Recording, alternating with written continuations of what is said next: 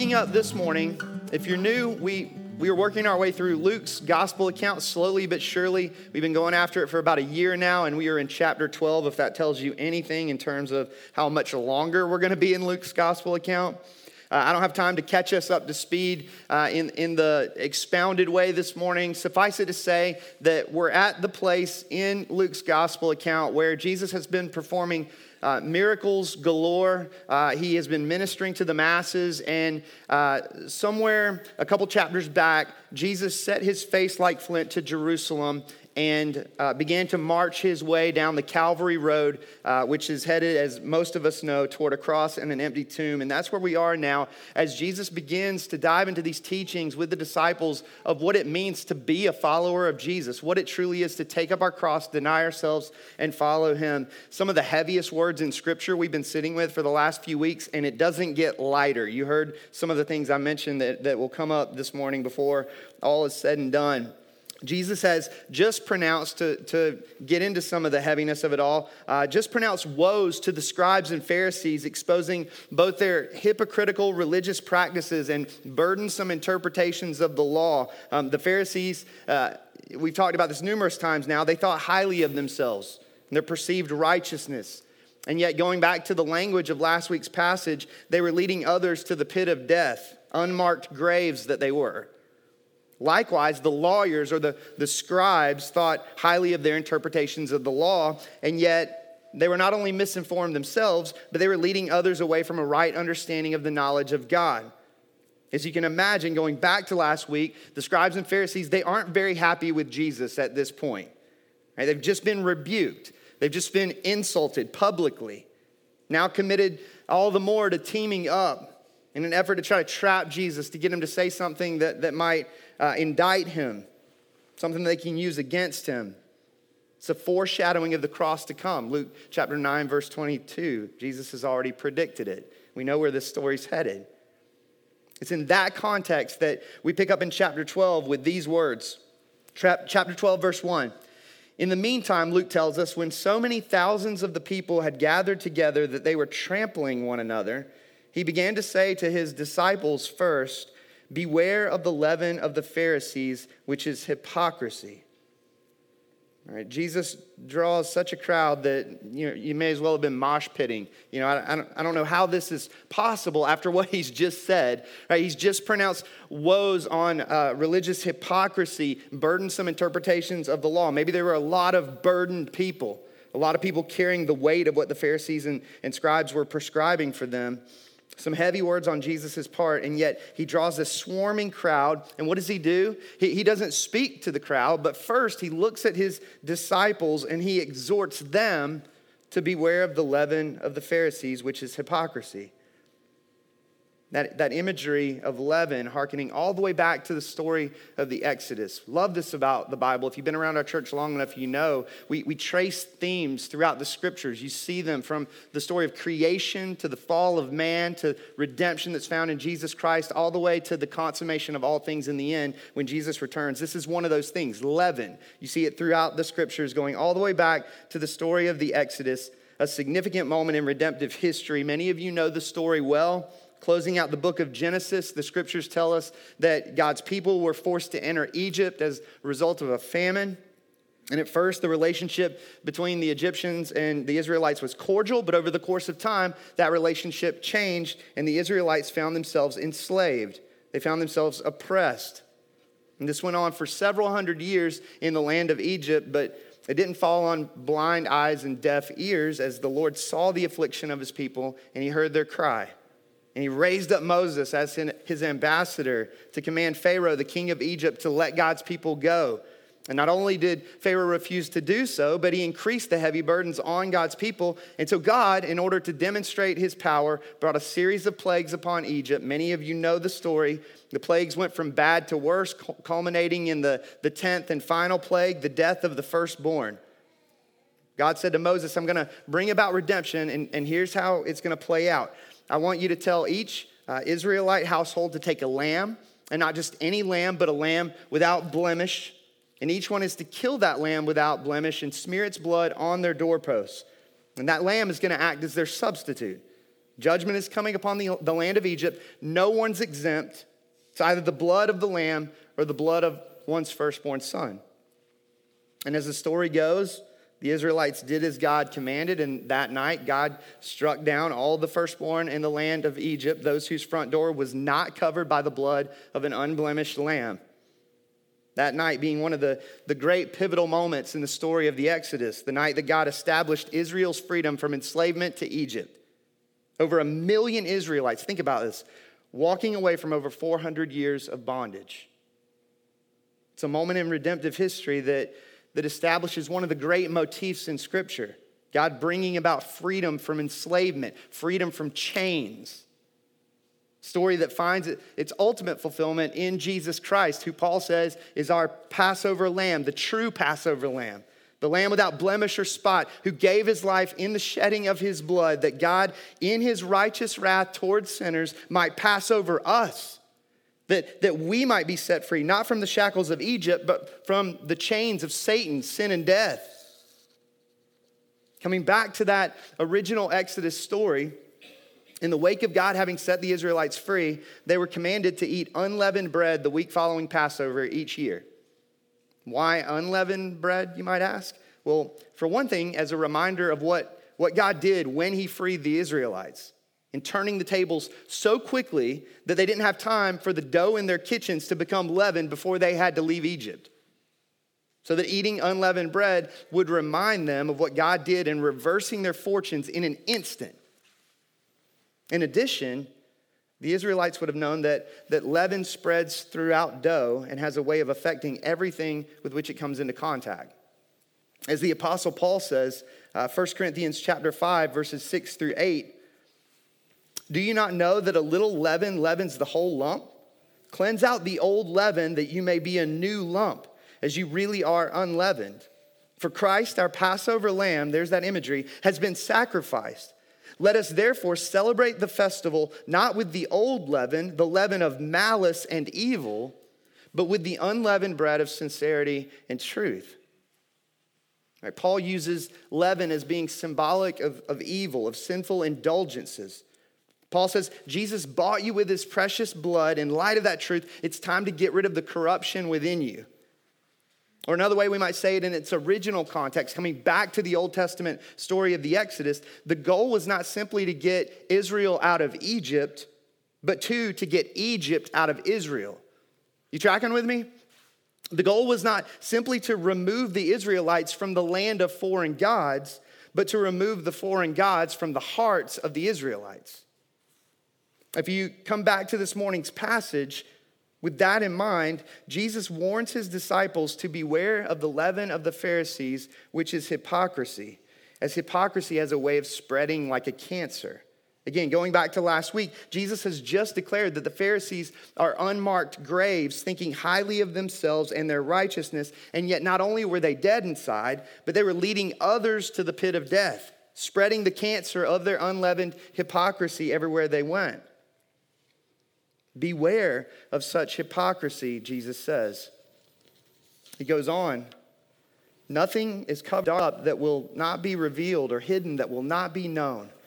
Therefore, whatever you have said in the dark shall be heard in the light, and what you have whispered in private rooms shall be proclaimed on the housetops. Hypocrisy will not stand the test of time, Jesus says. Everything will be brought to light in the end, on the day of judgment. The inner death and decay will be exposed, even in the most outwardly pious of hypocrites. The author of Hebrews says it this way, Hebrews chapter 4, verse 13, and no creature is hidden from his sight, from God's sight, but all are naked and exposed to the eyes of him to whom we must give account. That we will stand before the Lord someday and give account, and all that is hidden behind a facade of righteousness will be revealed. If you're not a Christian, man, we don't need to go any further in this morning's passage. Today, as the author of Hebrews says, is the day of salvation.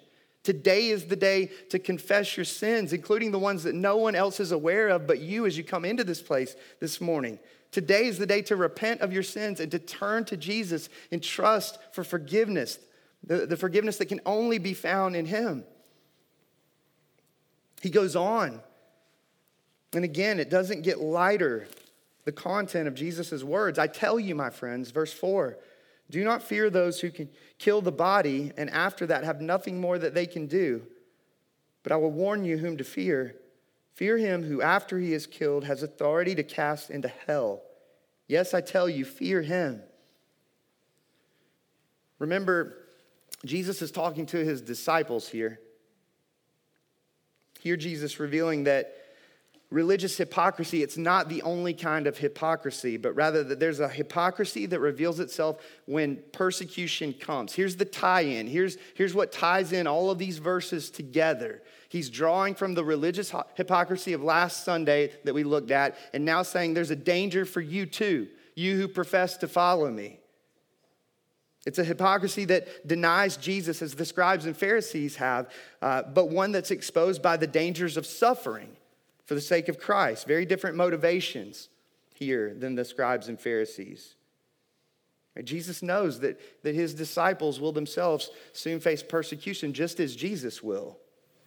And so he exhorts them not to fear those who might persecute them, those who have the power to kill the body, but rather to have a right fear of the Lord, the one who has the authority to cast a person into hell.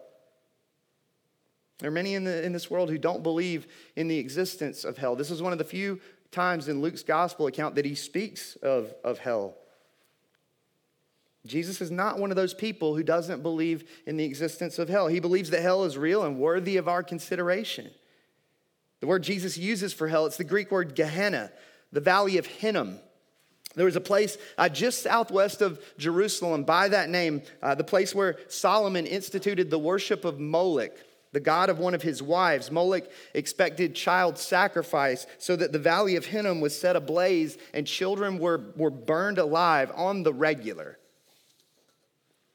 Following the days of Solomon, the prophet Jeremiah called King Josiah to return to God. And in his doing so, the valley of Hinnom became a sewage and trash heap, a place to dispose of dead animals and unburied criminals, a place of constant perpetual burning, as the never-ceasing fire would keep the air from becoming tainted with the awful smell of garbage, sewage, dead bodies. Jesus says hell is like that. And the symbol represents a reality far worse. But based on the scriptures, we know a few things to be true about hell. For one, we know that it's a place of separation from God.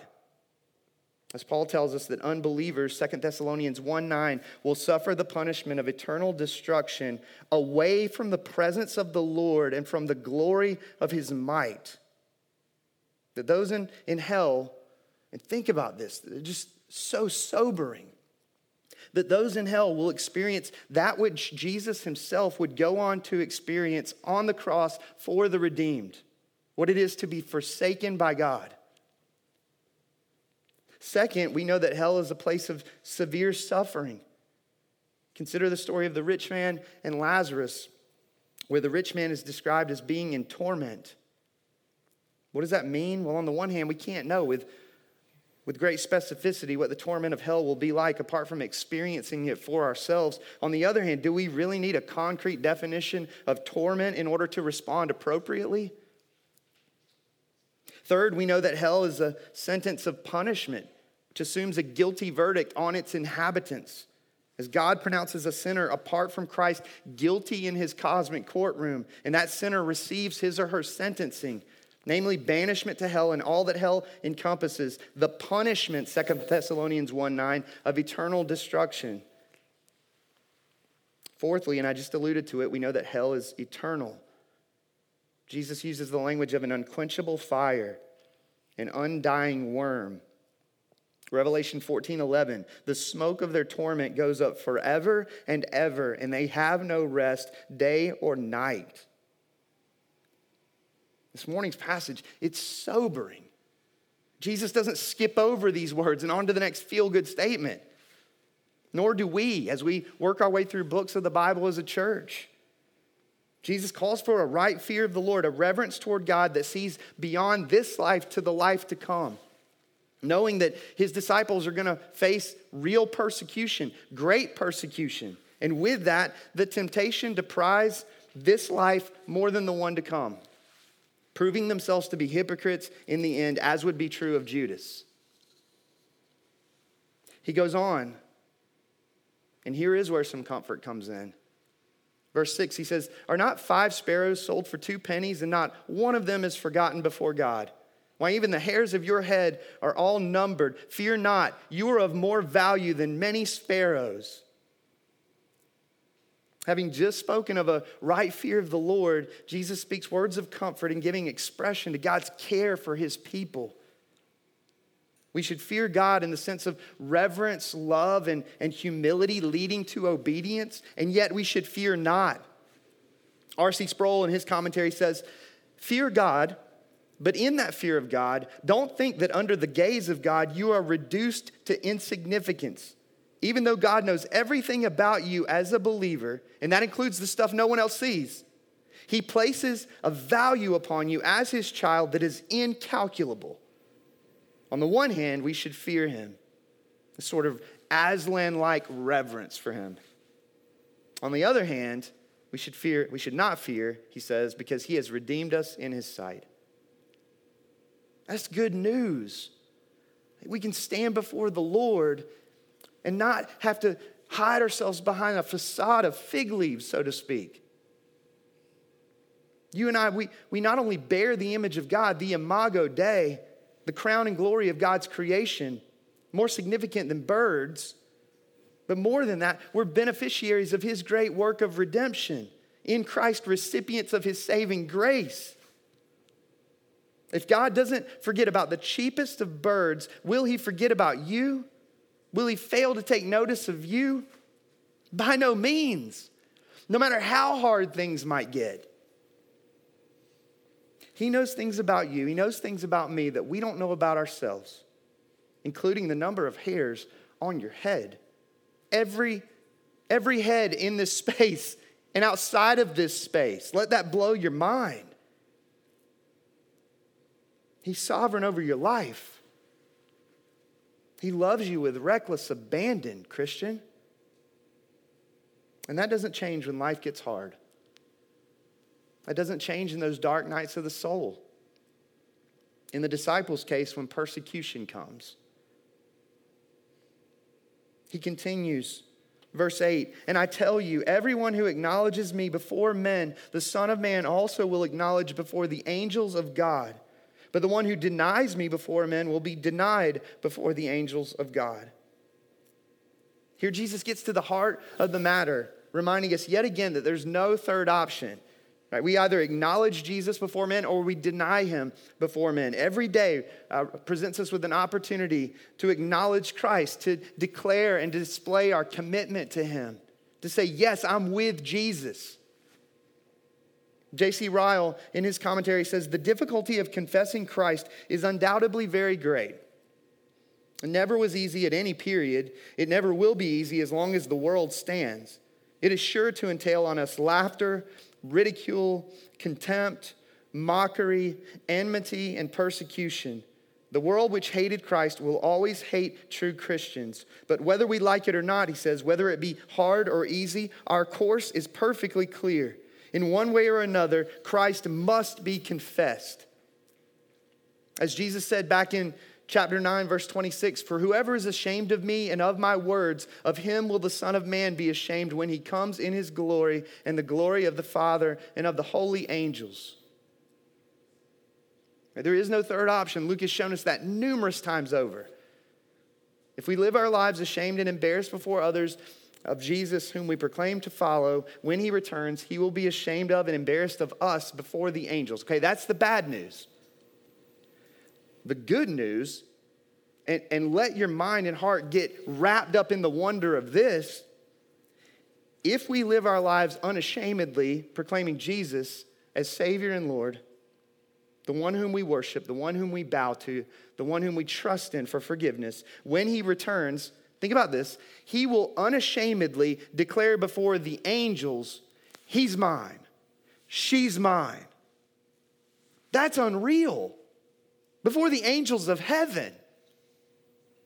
If we acknowledge him, he will acknowledge us on that day. Glory, hallelujah.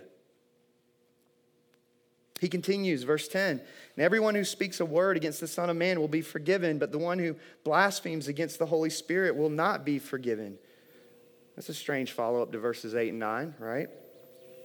How can it be that a person could speak a word against Jesus and be forgiven, and yet a word of blasphemy against the Holy Spirit be unpardonable? I mean, Jesus has just said we must acknowledge him before men. You remember the demon-possessed mute man whom Jesus healed back in chapter 11, not that far in the rearview mirror, a healing that the scribes and Pharisees attributed to the power of Satan? Well, in Matthew and Mark's gospel accounts, Jesus' statement regarding blasphemy of the Holy Spirit, it comes on the heels of the scribes and Pharisees making that statement, that accusation against Jesus. Right? The religious leaders, they had seen Jesus perform miracle after miracle after miracle after miracle in demonstration of the Holy Spirit's power. Miracles attesting to the true identity of Jesus as the Christ, the Son of God, the Messiah.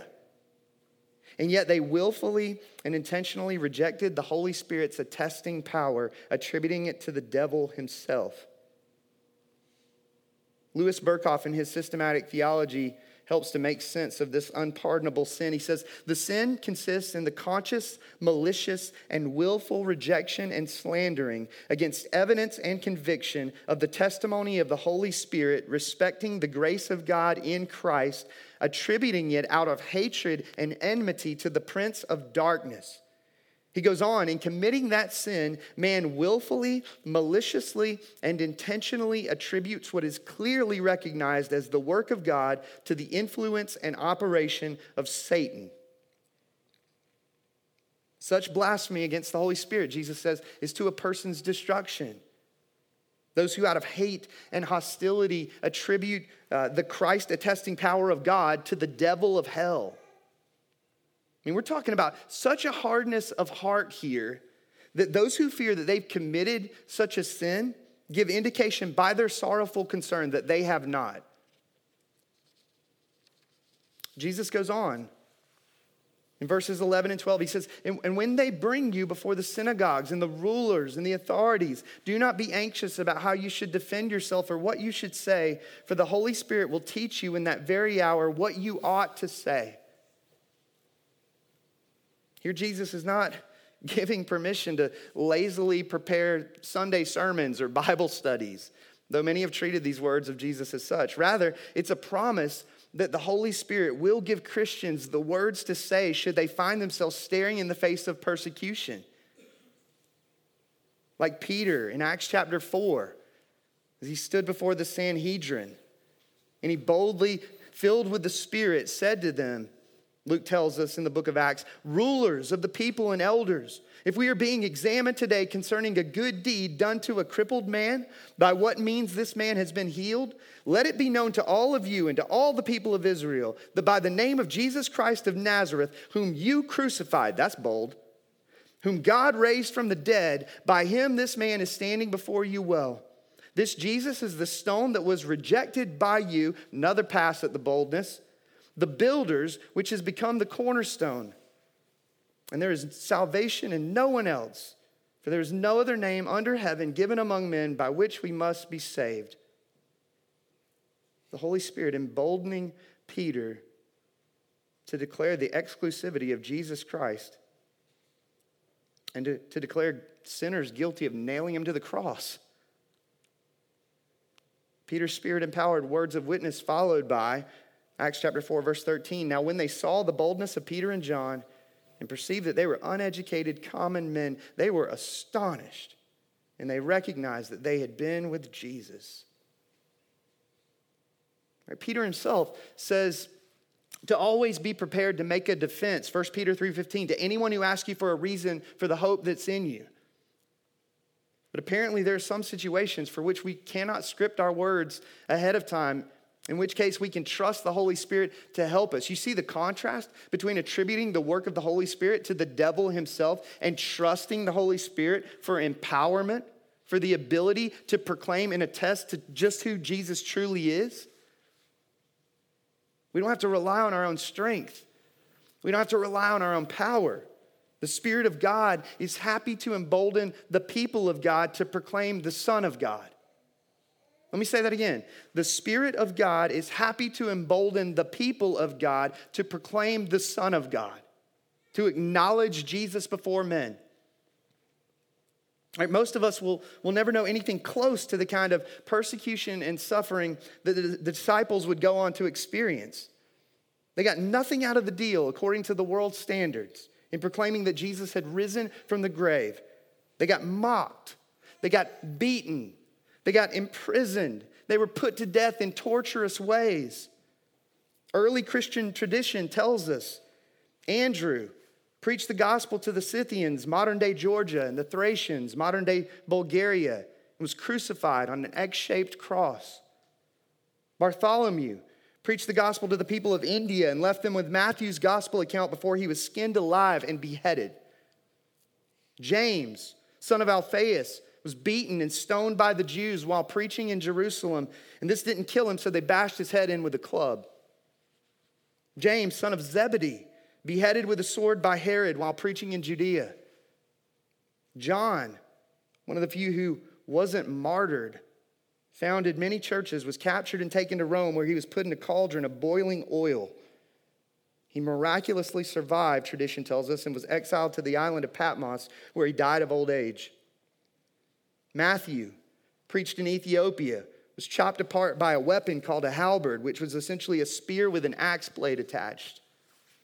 Matthias was elected to fill the place of Judas Iscariot. What did he get for it? He was eventually stoned in Jerusalem and beheaded. Philip preached in eastern Turkey and was scourged, thrown into prison, crucified upside down by the Emperor Domitian. Simon the Zealot preached the gospel in Egypt and Persia, where he was crucified. Thaddeus was martyred in Mesopotamia. Thomas preached in India and was thrust through the four members of his body with a pine spear. Mark, who wrote one of the four gospel accounts, was literally dragged and torn to pieces by the people of Alexandria. Stephen, the first post-resurrection martyr, he was stoned to death in the street at Passover in the spring following Jesus' crucifixion. Peter, crucified upside down at his request by the Emperor Nero while preaching the gospel in Rome. And last but not least, Luke, who wrote the very gospel account that we're studying as a church right now, was hanged to death from an olive tree in Greece. Every one of those men acknowledged by Jesus before the angels. You talk about a weight of glory that makes this light momentary affliction seem what it truly really is, which is light and momentary. We may never face that kind of persecution. We may never face that kind of suffering, at least not anytime soon. But God is asking us to take a stand in far less painful ways in acknowledging Christ before men. If we've truly seen and savored Jesus, to stand for righteousness in the workplace. Maybe share the gospel in the break room this very week. To be an ambassador of Christ and speaking over the fence with our neighbors. To tell an unbelieving friend or family member about the hope that's found in Christ alone. As Peter said, there's no other name under heaven given among men by which we must be saved. We can look at the persecution itself, and that's one thing. But what does that say about the treasure that Christ is?